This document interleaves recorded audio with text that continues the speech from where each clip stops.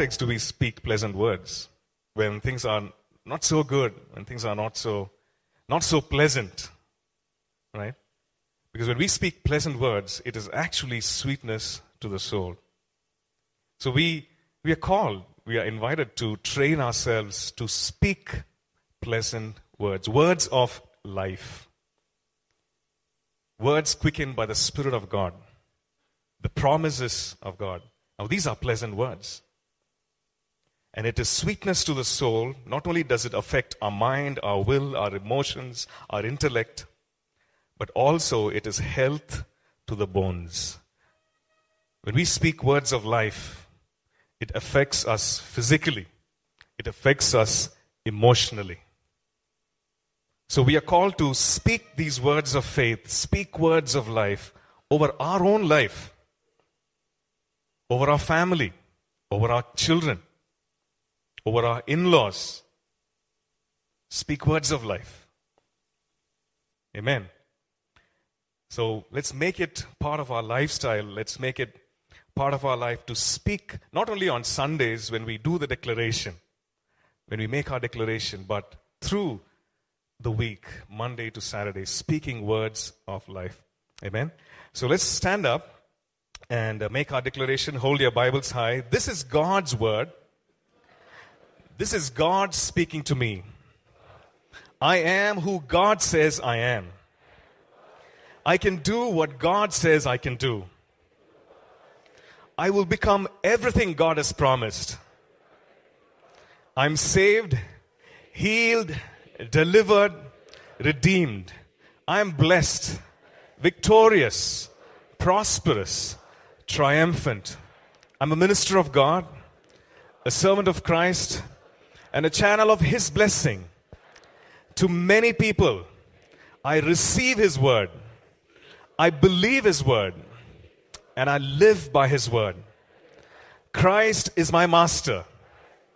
And to Him I am in absolute surrender. In Jesus' name. Amen. And continue standing, please, just for a couple of minutes.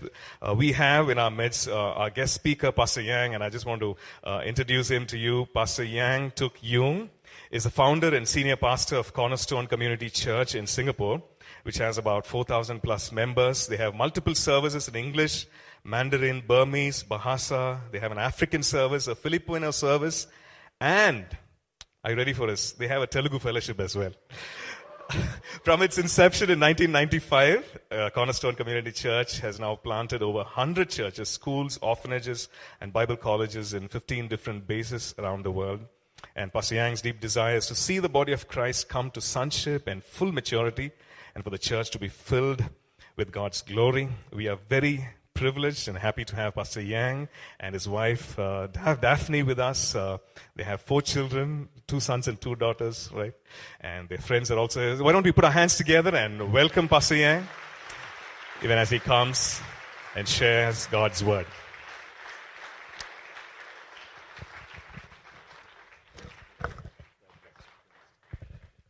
Well, praise the Lord. You may be seated in the presence of God. It's such a great joy and privilege to be here in this beautiful city of Bangalore, and we're enjoying every moment of it. We were here to yesterday dedicate the building, Chai 316, which is the ministry of Benny Prasad. Benny, of course, is a dear son to us, me and my wife, and we had a great time with them. We fly off tomorrow early morning to London, where we will be visiting our base in Swansea, where we purchased the Bible College of Wales. 2 weeks, we just come back from Perth, Australia. We were there last week, and 3 weeks ago we were in New York City, attending a luncheon at the United Nations. And God's opening many doors everywhere we go around the world. We see the hand of God moving. But I want to say this to you, pastors. This morning, being here in the church is so much like being home. Beautiful presence of God here. And I just feel so at home. And I believe today God is going to do something really wonderful in this place. Turn around to your neighbor and says, it's going to be great this morning. Amen. It's going to be fantastic. I have some friends with us, Ram and Vendana. Would you like to stand up, please? They're very dear friends, and with them this trip. Thank you. If you could give me some monitors here, that's great. If you have a Bible with you, I want you to turn with me to the second book of Samuel, the 8th chapter, and I want to read verse 1. And this is a very significant verse because this is a turning point of David's campaigns. And I want to talk about taking the head of Goliath, and I believe that today God is going to speak to us in a very profound way. So let's turn in your Bibles to 2 Samuel, the 8th chapter, and let's look at verse 1. It says that after this, it came to pass that David attacked the Philistines and subdued them. And David took Meteg Ammah from the hand of the Philistines. David took Meteg Ammah from the hand of the Philistines. Now, this verse might not make any sense to you right now, but in the next few moments, I'm going to explain the significance and the profoundness of this scripture. You know, David is my favorite character in the Bible. David was an amazing man. He was a prophet. He was a priest. He was a king. He was a giant slayer. He was a poet. He was a songwriter. In fact, he wrote so many songs that the choir master had such a hard time trying to keep up with David putting music to the words that came forth from David's prophetic utterances. David was also a man after God's own heart. I think above everything else that David was, it was this amazing singular heart that he had for the Lord. He had just a passion for God that was unseen and unrivaled in the Bible. But also David was a warrior. And as all warriors do, David shed much blood. He fought many battles. In fact, David's life could be defined by the wars that he fought. From the time that he killed a lion and a bear. If you remember when David was a young lad, he killed a lion and a bear. And interestingly, the lion is an animal that loves to eat. And a bear is an animal that loves to sleep. And the two things that you need to overcome in your life is the love for eating and the love for sleeping. But David kills the lion and the bear, and at the age of 16, David was visited, his family was visited by the great prophet Samuel. And Samuel has come to the house of Jesse to anoint one of his sons to be the next king over the 12 tribes of Israel. The sons were all standing in one line, and they were all paraded before this great prophet. And the first boy was a young lad called Eliab, tall, handsome, brooding good looks, and he looked every bit like a king. And when Samuel, that great prophet, saw this boy, this man, he said, "Surely the Lord's anointed is before me." There's something about this man's physicality. He was an amazing man. He looked every bit like a king. And Samuel thought that he was the next king of Israel. And the Lord rebuked Samuel and said, "Samuel, I don't see a man from his external being. I see him in his heart." Amen. Now, how many of you are glad that God looks at the heart and not at our physical aspects? Amen. Amen. And the next son, and the Lord says, "I've rejected him." And the next boy, and the next boy, and the next boy. And the Lord says, "I've rejected all of them." And he says to Jesse, "Do you have any more sons?" He said, "Yep, I've got one more son." "Well, send him in." "Well, he's not the one. Send him in." "Well, he's not the one. He's a poet. He dreams all night, all day. He writes songs. He sings them to the sheep. He smells like the sheep too, you know." And he says, "Bring him in." And so here this little boy comes in, 16-year-old boy, David. And when the prophet Samuel sees him, the Lord says, "This is my boy, the next king of Israel." Now, David's life could be defined by the battles that he fought. All his life, he fought all the battles and overcame the Philistines, and he fought battles with the Amalekites and with the Canaanites and with the Syrians. And his life could mirror the Apostle Paul, because Paul was what David was to the Old Covenant, Paul was to the New Covenant. Paul fought the battles of the Lord, and at the end of Paul's life, if you remember, this is how he defined his life. He said, "I fought the good fight." And all of Paul's life, he was expanding the boundaries of the kingdom. And no one in the Bible expanded the boundaries of the kingdom in the New Testament more than Paul did. He was an amazing man. Now, David fought two great battles in the Bible. The first great battle is in 2 Samuel chapter 5. And in 2 Samuel chapter 5, the Philistines had come up to the valley of Rephaim, which is the valley of giants, to look for David, to kill David. David had just been anointed king over the 12 tribes of Israel. 20 years after Samuel gave him that prophecy, 20 years later, it's now being fulfilled. And David's king over the 12 tribes. And as soon as the Philistines heard this, they came up to kill David. That was the only desire. They wanted to kill David because it was more than just, and I want to suggest to you, that it was more than just a personal vendetta. Because 20 years ago, David humiliated the Philistines by killing that giant. Now, years later, they want to take revenge on David because now he's king over all of Israel. But it was more than just a personal vendetta. I want to suggest to you it was demonically inspired. That behind this was a demonically inspired move to remove David because they saw David as a threat to the kingdom of darkness. And so they came up in the valley of Rephaim, the Bible tells us, and twice David defeated them. The speed which David annihilated the Philistine army was so extraordinary that David had a fresh revelation of God that day, and he called God the Lord of the breakthroughs. Praise the Lord. All right, fantastic. And so he defeated the Philistine army. But I want you to know that the Philistine army, every time he defeated the Philistine army, they would regroup and then they would come back again. And that would mean that David would always be on the defensive. And I want to suggest to you that the defensive is not a good posture to be in. And for too long, the church has been on the defensive posture. But Jesus said, I will build my church, and those gates of hell shall not prevail against it. Amen. And he had vision that the church will be a church that is advancing. When they're training young boxers for bouts in the ring, they train young boxers to go on the offensive because you can never win a fight if you're on the defensive. And too long, I want to say too long, the church has been on the defensive, and the time has come for the church to move into the offensive. Amen. In this scripture, which we just read in 2 Samuel chapter 8, is a very significant and turning point in David's campaigns, because what's going to happen right now is David is going to go on the offensive. This is the first time. This is a change in his strategy. And he goes after what was called Meteg Ammah. Now, Meteg Ammah is the bridle of the mother city. This is the queen bee. This is the mothership. This is the operational headquarters. This is the capital city of the Philistines. And David goes for broke. He goes after the capital city. He goes after the Meteg Ammah, the bridle of the mother city. And once he took this city, ladies and gentlemen, something happened in the spiritual atmosphere, because up till this point, the Philistines were an existential threat to Israel. But after this battle, no longer were they an existential threat. David removed the threat from Israel once and for all by going after the mother city. And then after this, something happened. The spiritual atmosphere over the nation, something broke on the spiritual atmosphere. And David went on a rampage, and he took one city, one nation after another. The Ammonites, the Moabites, the Syrians, boom, boom, boom. One after another, they started falling like flies, man. One by one, they started falling like flies because something happened in the spiritual atmosphere that I cannot explain to you. But the moment he took Meteg Ammah, 2 Samuel chapter 8 and verse 1, it was the turning point in David's wars. And after this, David goes on the offensive and takes all these nations one by one and expanded the boundaries of the kingdom of Israel all the way to the river Euphrates, which is a large territory, the largest that Israel had ever seen before. Now, this story alludes to a certain principle in the Bible.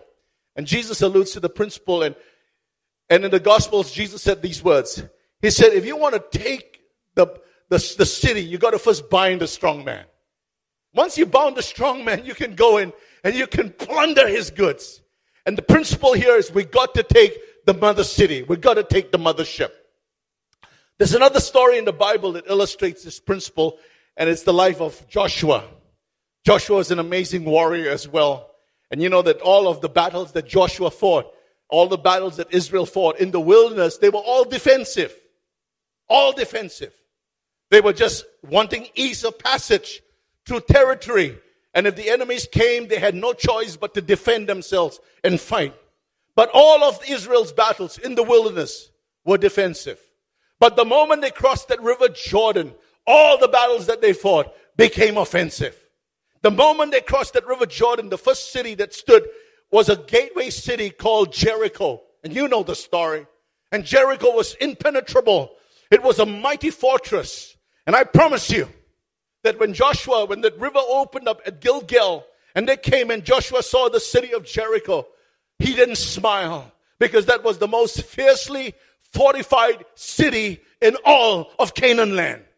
The walls were so thick that 2 chariots could ride past one to another at one time. There were condominiums in the wall, literally. I mean, this was a fortified, it was a huge city. It was almost impenetrable.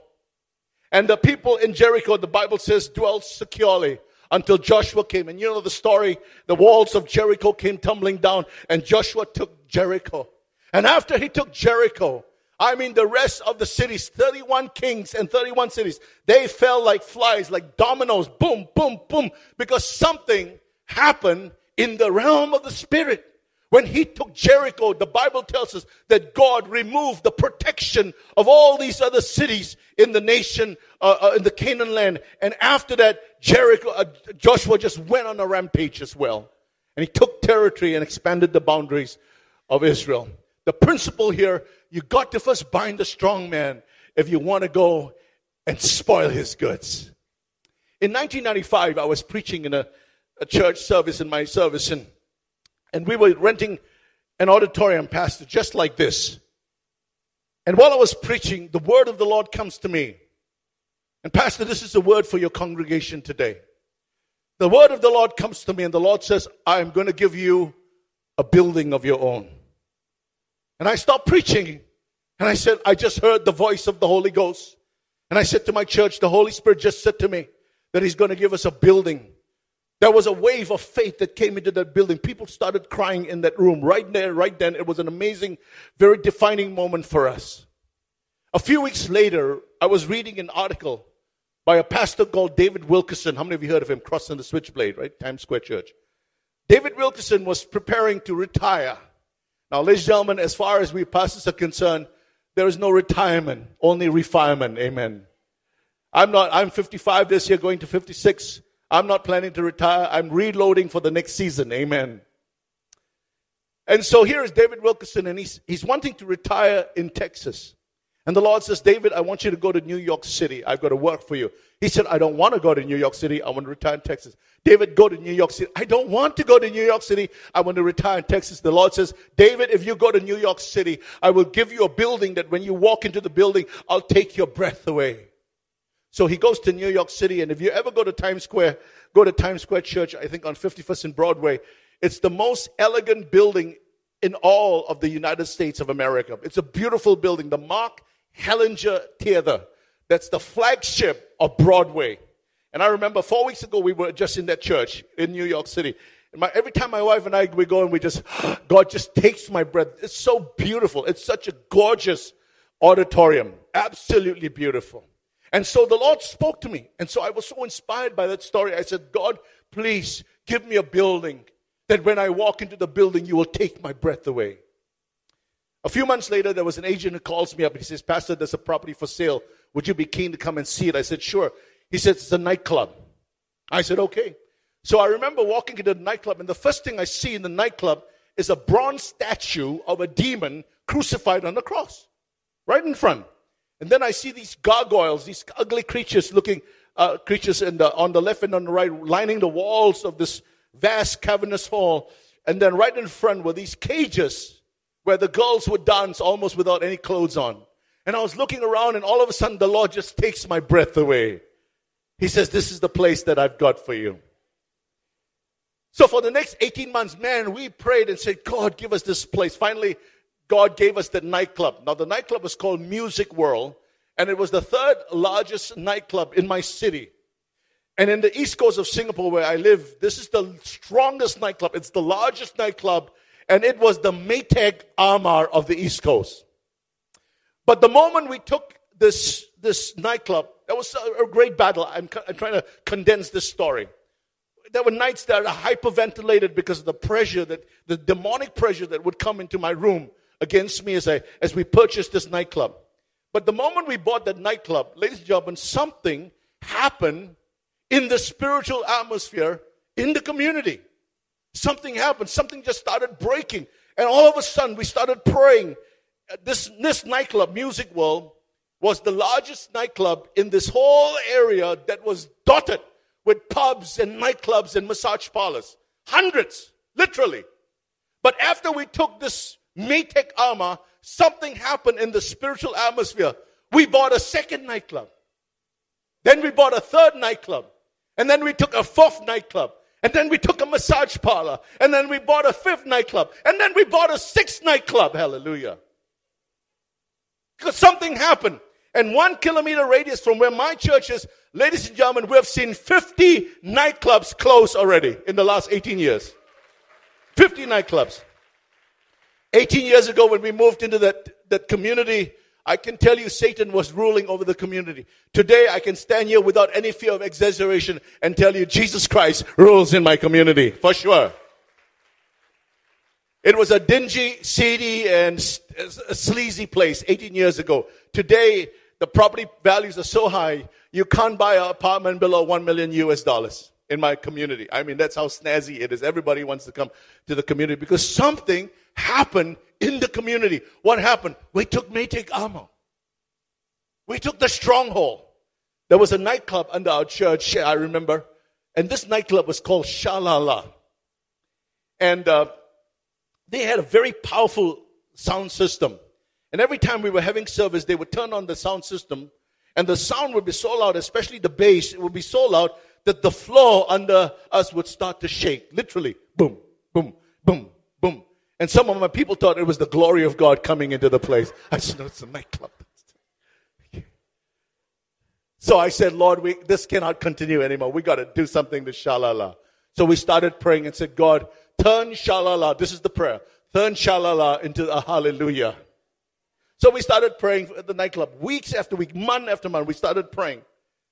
The nightclub owner called me up one day. He said, I want to see your pastor.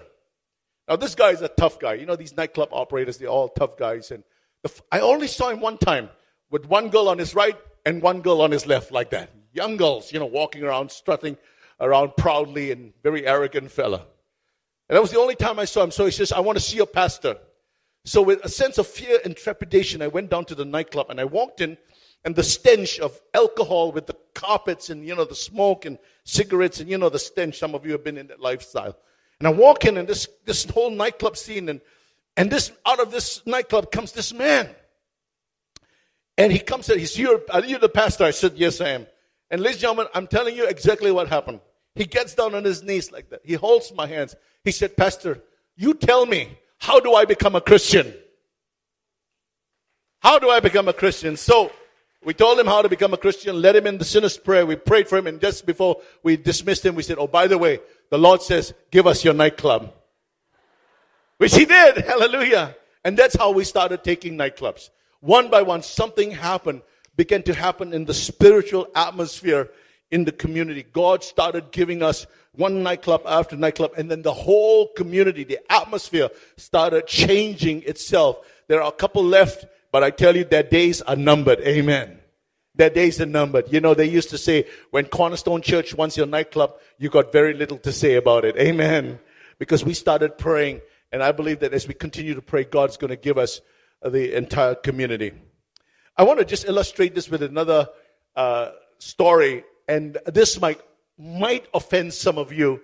So I'm asking you to be patient with me as I explain this story to you, because there are ramifications in every nation right now. The thing that has shaken the Western world, that's shaking now even the Eastern nations, Eastern countries, is this whole subject of homosexuality. And the LGBT movement, which is the lesbian, gay, bi, and transsexual movement, is a very, very militant, outspoken, very small minority, but very, very influential. And they've changed the laws in America to suit the LGBT agenda, and it's shaking Western civilization.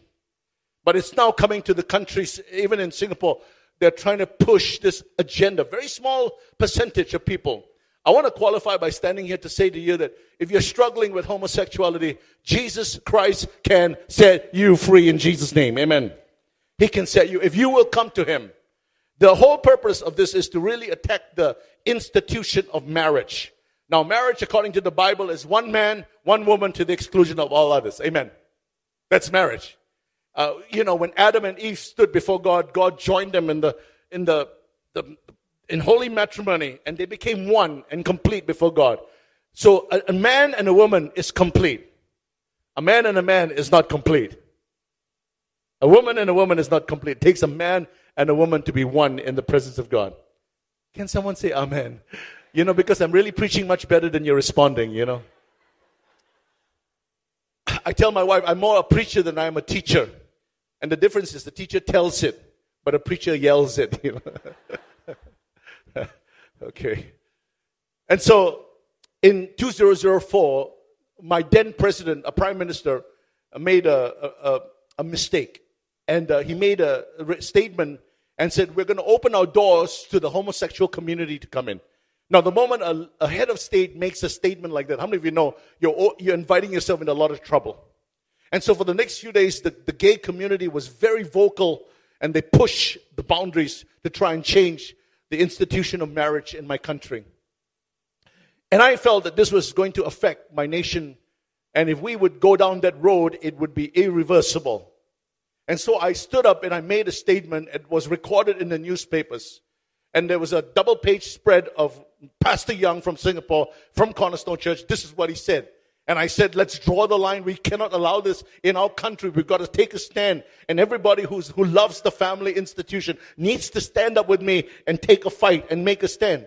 You see, what happened was that there was a professor in my country from Mellon Carnegie University in Florida who studied, who did a study on the most creative cities in the world.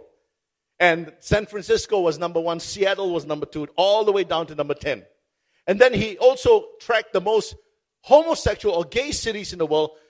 San Francisco was number 1, Seattle was number 2, down the line.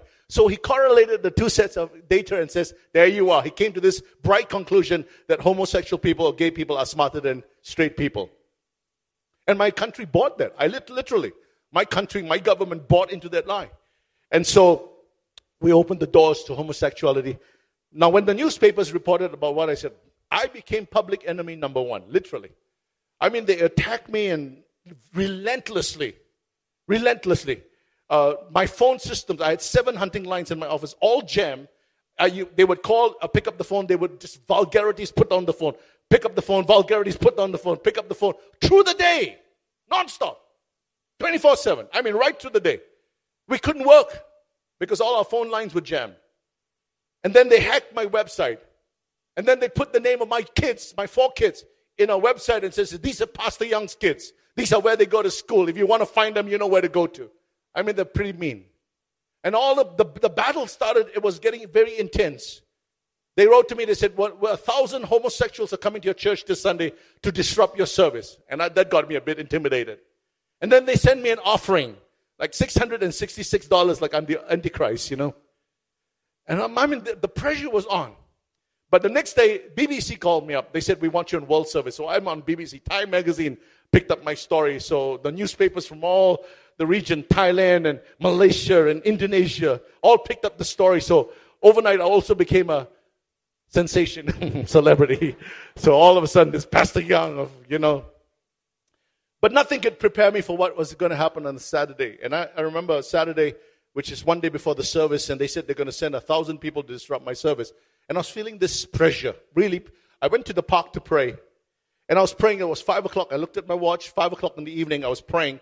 And as I was praying, I remember walking and praying. And as I was praying, I said this, I said, Lord, I'm feeling the pressure of this whole thing. And in the name of Jesus, I said, I bind the spirit. And the moment I used that word, I bind. The moment the words came out, as they were coming out of my mouth, someone hit me with a karate chop on the back of my head like this.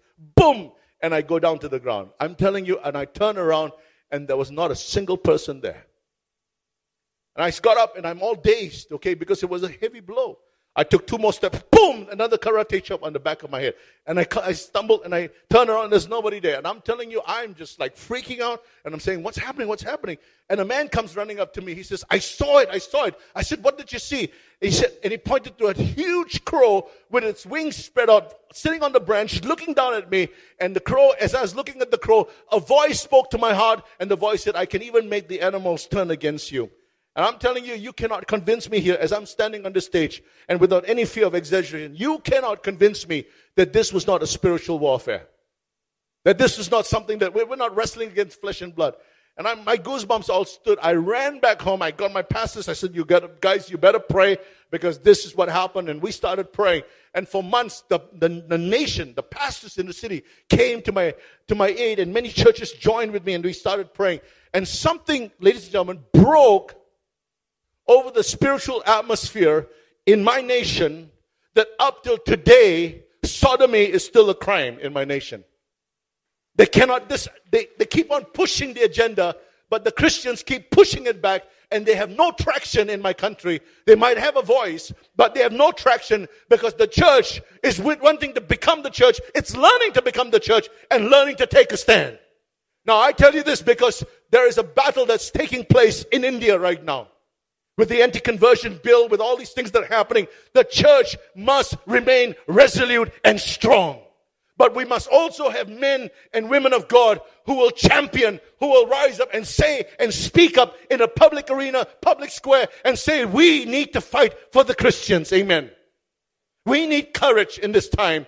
We need uncommon valor to be in God's people. We need men and women with steel in their backbones. I tell you, the most contagious thing in life is courage. When you see one man stand up boldly, it resolves it steals our resolve. Amen.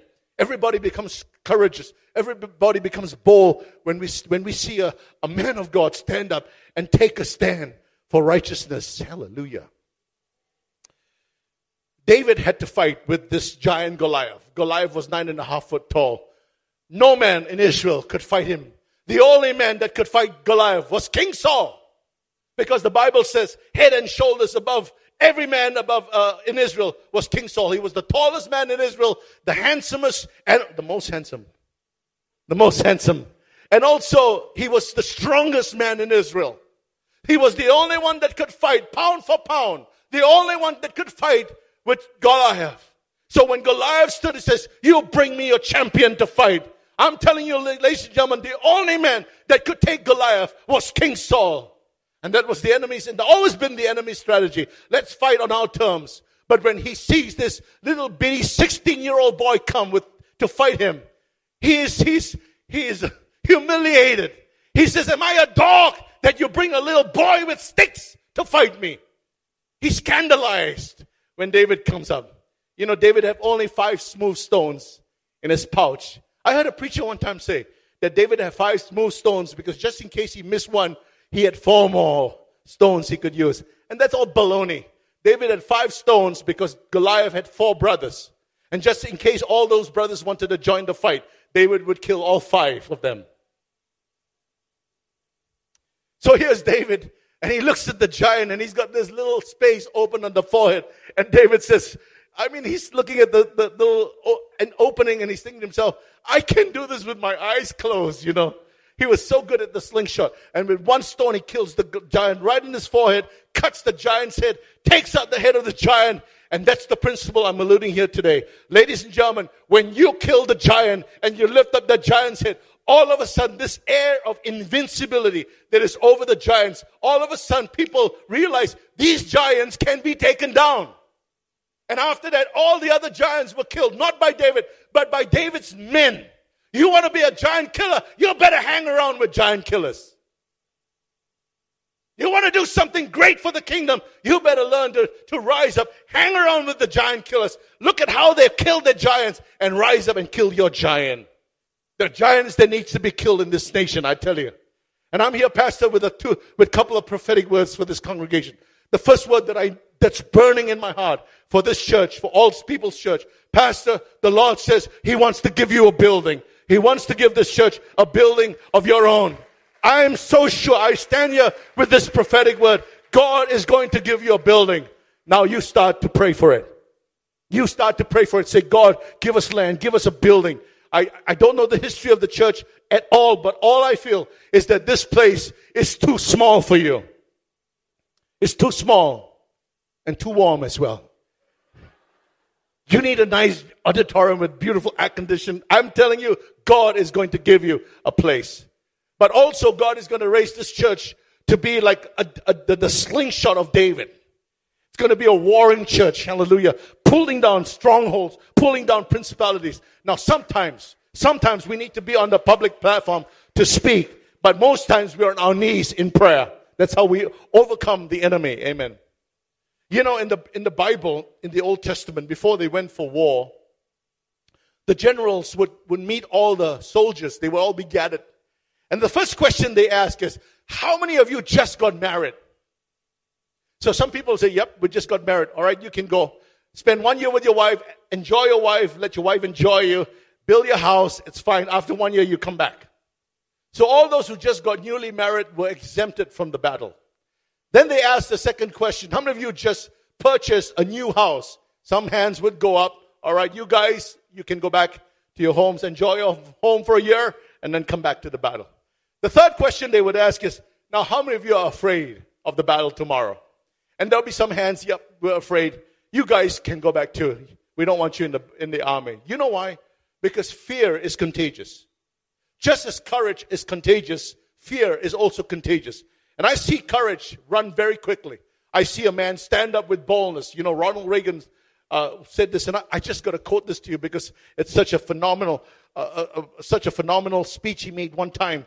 And he said, and I quote this, he said, freedom is just one generation away from extinction. We don't pass it to our children in our bloodstreams. We have to fight for it, protect it, and hand it to them so that they will do the same, or we are going to find ourselves for the rest of our sunset years telling our children and our children's children about a time in America when men and women were truly free.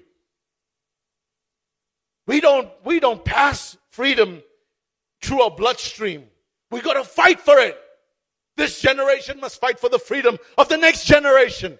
And it takes courageous men, courageous women to take a stand and say, this line, this battle draw, I'm going to draw the battle line. The buck stops here. I'm taking a stand for the kingdom. I'm taking a stand for the kingdom. In Hebrews 11, and I'm going to come to a close in a few moments. In Hebrews chapter 11, there is this hall of fame of faith.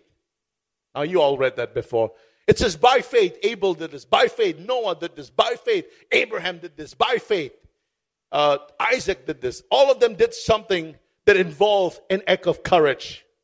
Now, these people are recorded in this Hebrews chapter 11 because of the shining moments in their lives.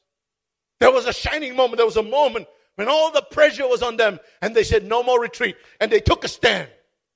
And they pressed forward in faith. And God says, I will never forget those shining moments in your life. And so it's recorded for all of eternity, for all of us to read as well. The shining moments of God's children, the shining moments of God's servants. And ladies and gentlemen, there are people here today that you are pressured. Your boss will say to you, I want you to change those figures in the books. You say, I can't do that. I'm a Christian. I cannot do that. That would be dishonest. There would be people, and your parents will pressurize you, and some of you are from Hindu families, and they will say, if you become a Christian, we will disown you. We will cast you out from the family. You say, you can do whatever you want, but I cannot deny my Savior, Jesus Christ. A shining moment in your life. And God says, I will never forget those shining moments. You're pressured in whatever circumstance in your life, pressured to do something that is wrong, to pay a bribe. I'll never do that. I'll never accept a bribe because this is not what my Bible teaches us. It's one of those shining moments in your life. And God says, I never forget those shining moments. They're recorded for all eternity. There was this battle that Israel fights with the Philistines. I close with this. The Philistine army was advancing over a field of lentils. Lentils. And the children of Israel, when they saw the Philistine army march forward, they started retreating and running away. But there was one man in the Israeli company. His name was Shammah. And he took his sword out. He said, no more retreat. No more retreat. And he stands in the middle of that field. And he says, come on, boys, because you're going to have to pass me. If you want this field, you're going to get past me. And he takes a stand in the field, and the Philistine army came. I mean, he's a one-man killing machine. He starts killing those Philistines. And I would presume that when the children of Israel running away turned back and looked and saw the courage of this one man, Shammah, it's recorded in 2 Samuel, that they themselves turned back and joined him. And on that day, God gave a great victory as the children of Israel overcame the Philistine army. Now that field was just a field of lentils. But it was important because that field was where David killed Goliath. And so Shammah said, my king gave us a great victory on this field. I will never let this field ever go back to the Philistines. This was where my king killed that great giant. And this is where I'm going to take my stand. And I tell you this, my brothers and sisters, Jesus Christ died on Calvary and shed his blood for us. And when he did that, he envisioned a church that was overcoming, a church that was triumphant, a church that even though they would kill us, we would never deny him. We would be strong and full of the Holy Ghost. We would stand like an army and we would not back away. We would not retreat. We would not back off. We would stand fast in righteousness and strength because our God is with us. Amen. And I'm here. And I'm here to encourage you. I believe that God has his hands on this church. I said to my wife, I just love the worship in this church. There's something about this congregation. There's a beautiful atmosphere of the presence of God that's in here. And I prophesy that you are going to multiply very quickly. God's going to enlarge you. God's going to increase you. In the name of the Lord Jesus, Father, I pray. Increase this congregation like a flock. Oh, may the Lord God bless this congregation. And God wants to give you a new place. I believe God wants to give you a new building. Start praying for it. Say, God, give us this building. Give us this building. Because I believe that this is part of the inheritance of all people's church. Amen. God wants to bless you. Hallelujah. And I stand here to encourage you this morning from another nation. Be strong. Be of good courage. For the Lord, your God, is with you. I want you all to stand because I want to pray right now. And I want to pray that God will infuse you with supernatural courage. I want to pray this morning and let the weak say, and let the poor say, come on, if you are weak and say, you can say today, Lord, make me strong. If you're poor, Lord, make me rich. Hallelujah. Strengthen yourself in the Lord, for the Lord, your God, is with you. Amen. I want to pray in the next few moments, and I want to speak the blessings of God over you. You know, ladies and gentlemen, our cowardice today is going to be our captivity tomorrow. If you don't stand up for what is right, if you don't stand up for the truth, you're going to find yourselves being overtaken by a deluge of sin and the enemy's strength and power. There are two words I want to introduce, and I close with this. Extraordinary and ordinary. When I use the word ordinary, what comes to your mind? Average. So-so. Half-hearted. Mediocre. That's average. But when I say extraordinary, what comes to your mind? Super, wonderful, amazing, wow, woo! Super, extraordinary. The only 5 words that separate ordinary from extraordinary is the word extra. And extra doesn't mean a lot, it just means a little more. If you just spend a bit more prayer, more time in prayer, more time in the word, cry out to God, more time in the presence of God, you can see the things that God is going to do in your life, just a bit more. And God can turn this church from an ordinary church to an extraordinary church. Amen. Amen. From you as an ordinary believer to an extraordinary believer. Would you lift up your hands, please? I want to pray for you. Hallelujah. I feel very strongly. There are 2 things I want to do. And first of all, I want to speak this courage into you. And I want to pray for this infusion of courage right now. And let the weak say, I am strong. And let the poor say, I am rich. Father, I thank you for this beautiful church. I thank you, God, that there's something about this church that is precious, that is beautiful in your sight. I thank you for the people in this congregation. And I know, God, in my heart that you're going to give them a building. And I know, God, that you're going to expand them. And I know that, God, you're going to enlarge this company of people, Lord, to make them even like an army of God, to make them into a troop, Lord. So, Father, in Jesus' name, I pray for courage, Lord. Steel our resolve. Make us strong. Infuse us with courage. Infuse us with boldness. Right now, in Jesus' name. Right now, in Jesus' name. And whatever the Matek armor of this community is, that we will take this, Lord, and see the powers of darkness begin to break and begin to be loosened over this community in the name of Jesus. Hallelujah. Shakaraba sakaraba. Hallelujah. Now, one more thing I want to do before I close. And I want to pray for people this morning. You know, what I have, I can give to you. What I don't have, I cannot give to you.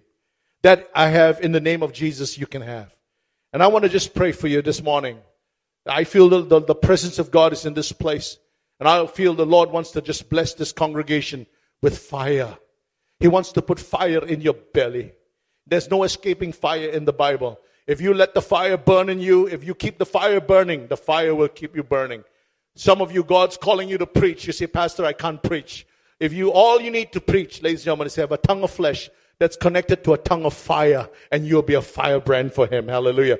You know, God wants to put a flame over every hit in this place. You know, on the day of Pentecost, there were 120 people in the upper room, and they were praying. God the Father looked down and said, prepare 120 flames of fire. One flame for every head. I don't know how many people there are in this room today, but God has counted and He knows exactly how many people He wants to put this flame over your head today. And He wants to touch you with the fire of God. How many of you want the fire? You say, Pastor, I want the fire, Lord. I want the fire to burn. If you want the fire, I want you to come to the front very quickly. I want you to move to the front because I want to just take a few moments to pray for the fire of God to fall on people today. And I promise you that many of you are going to experience God in a very unusual and wonderful way. So you just come to the front. And I want to just pray for this fire to fall on you today before I release this pastor's mic back to your pastor. And I just want to pray that God will move powerfully in this room today. And I know that today there's going to be this measure of impartation that's going to be in this service. So just come to the front. If you want this fire in the balcony, you just come on down. Just come down, because I believe something is going to happen in this room today. Just come. Now, just come. Make your way to the front. Come on. This is going to be exciting. Now, I want the worship leader. Where's the worship leader? Would you please come? And the band as well. And the pianist. My brother, just feel the anointing of God upon your life, man. Hallelujah. Oh, karaba, shakaraba. I need the pianist as well, the guy behind the keyboards. And we're going to pray. And in the next few moments, we're going to call the fire of God to fall. And many of you here in front, you're going to experience this fire of God on your hands and your face. Some of you are going to feel the fire burning in your hearts, your skin. You're going to feel the touch of God upon you. Some of you are going to feel your inward parts burning. Hallelujah. God's going to touch different people here in different places. And the fire of God is going to be on you. Lift up your hands. Close your eyes. Don't worry about the person next to you on the left. Don't worry about the person next to you on the right. When the fire of God touches you, you know, whenever fire touches human flesh, there's always a reaction. People cry, people shout, people scream. But the one thing they never do is they never keep quiet. When fire touches human flesh, there's always some kind of reaction. So in the next few moments, I'm going to pray and release this fire. You watch how God is going to touch many people today.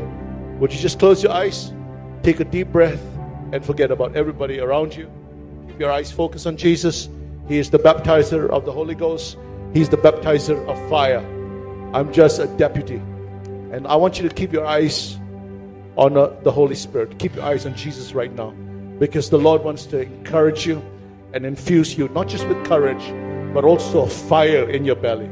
Close your eyes. Just take a deep breath. Relax. In the presence of God, we're going to be praying in the next few moments. Lord, I thank you for this beautiful congregation. I thank you. I sense such a hunger in this church for you, God. And I'm excited, Lord, to see what's going to happen in the next few moments. And I thank you, God, that you are the baptizer of the Holy Spirit and fire.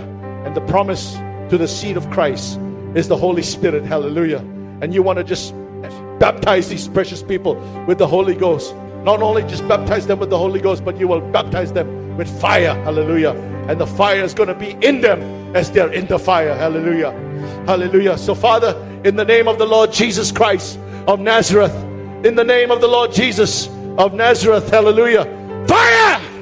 Fire! Let the fire fall. Let the fire fall. Let the fire fall. Let the fire fall in this place right now. Right now. Right now. Right now. I need a few catches. I need a few brothers, sisters help In the name of Jesus. Loose, loose, loose, loose, loose, loose, loose, loose, loose, loose the anointing. Shakaraba. Hallelujah. Shakaraba. I need a few catches. Kiriyama Rakaya. Shikaraba. Shikaraba. Shikaraba. Hallelujah. Fire fall. Fire. Come on. Come on. Press it. The fire fall. Fire fall. Fire fall. Right now. Right now. Right now. The fire is falling. Come on. Keep your eyes on Jesus. Keep your eyes on Jesus. Shakaraba. Says, brother, help me, please. Shakaraba. Fire. Fire. Fall. Sharabareyandalaba shakara. Let the fire fall. Let the fire fall. Let the fire fall. Fire. Fire. Fire. Fire. Fire. Fire. Fire. Fire. Hallelujah. Pastor, can I come down? I'm going to come down. The worship leader, lead us in a song of worship. We're going to press in. God's going to start moving. When we lay hands on you, you just close your eyes, take a deep breath, receive from the Holy Ghost. God's here today. God's here in this room today. So let's press in. Amen. Amen. Hallelujah. Everybody's a little subdued. Hallelujah. God has not given us a spirit of fear, but of power and of love and of a sound mind. Okay, so how many of us are going to stand our ground, right? In our own homes, in our office situations, and whichever sphere of influence we are in, to stand our ground, going to the Word of God. Amen. Why don't we all stand at this time? On behalf of Pastor Ashish and Amy, I just want to thank you, Pastor Yang, and Sister Daphne as well, and for coming. Why don't we just give them a big hand? Thank you. Thank you for ministering here this morning, for blessing us, and for being here. Let's pray and close. Father, we thank you for great are your ways, Master. We thank you for the outpouring of your Holy Spirit. You are the Spirit of truth. We thank you, Master. We thank you for strengthening us this morning. We thank you for refreshing our vision. Lord, we thank you for washing away the regrets, washing away the fear. Yes, Lord, continue to be that raging storm inside of us, God. May we never be satisfied. May we always hunger and thirst for more of you in the coming days. And Lord, we thank you for the word that was spoken over our lives. Can we just thank him for the prophetic words that have come? Just thank the Lord. And what do we do with those words? We go into battle. We go into battle. We take those words and we go into battle, because the Rhema word of God is a sword of the Spirit. Amen. So let's start declaring that over our own lives. Let's start declaring that over our church. Amen. Let's start declaring increase. Let's start declaring, oh God, we thank you for our own place that you are giving, that you are granting. Let's declare that. And every prophetic word, maybe God quickened the word even as you were being prayed for. Start declaring that, saying, I'm going into battle because this is the word of God, the sword of the Spirit. Amen. Amen. Father, we thank you, God. We give you the praise, we give you the glory. And now let the weak say, I am strong. Let the poor say, I am rich. Let the one who is confused say, I have the peace of God. Amen. Amen. Amen. Now may the grace of our Lord Jesus Christ, the love of God the Father, and the fellowship of the Holy Spirit be with us and remain with us, even as we step out into this week, even as we do our battles, even as we wage our wars. For the God of glory, the Lord of hosts, goes before us. Amen. Amen. Amen. Have a great week. Have a blessed week. We trust that this message was a blessing to you. We'd love to hear from you.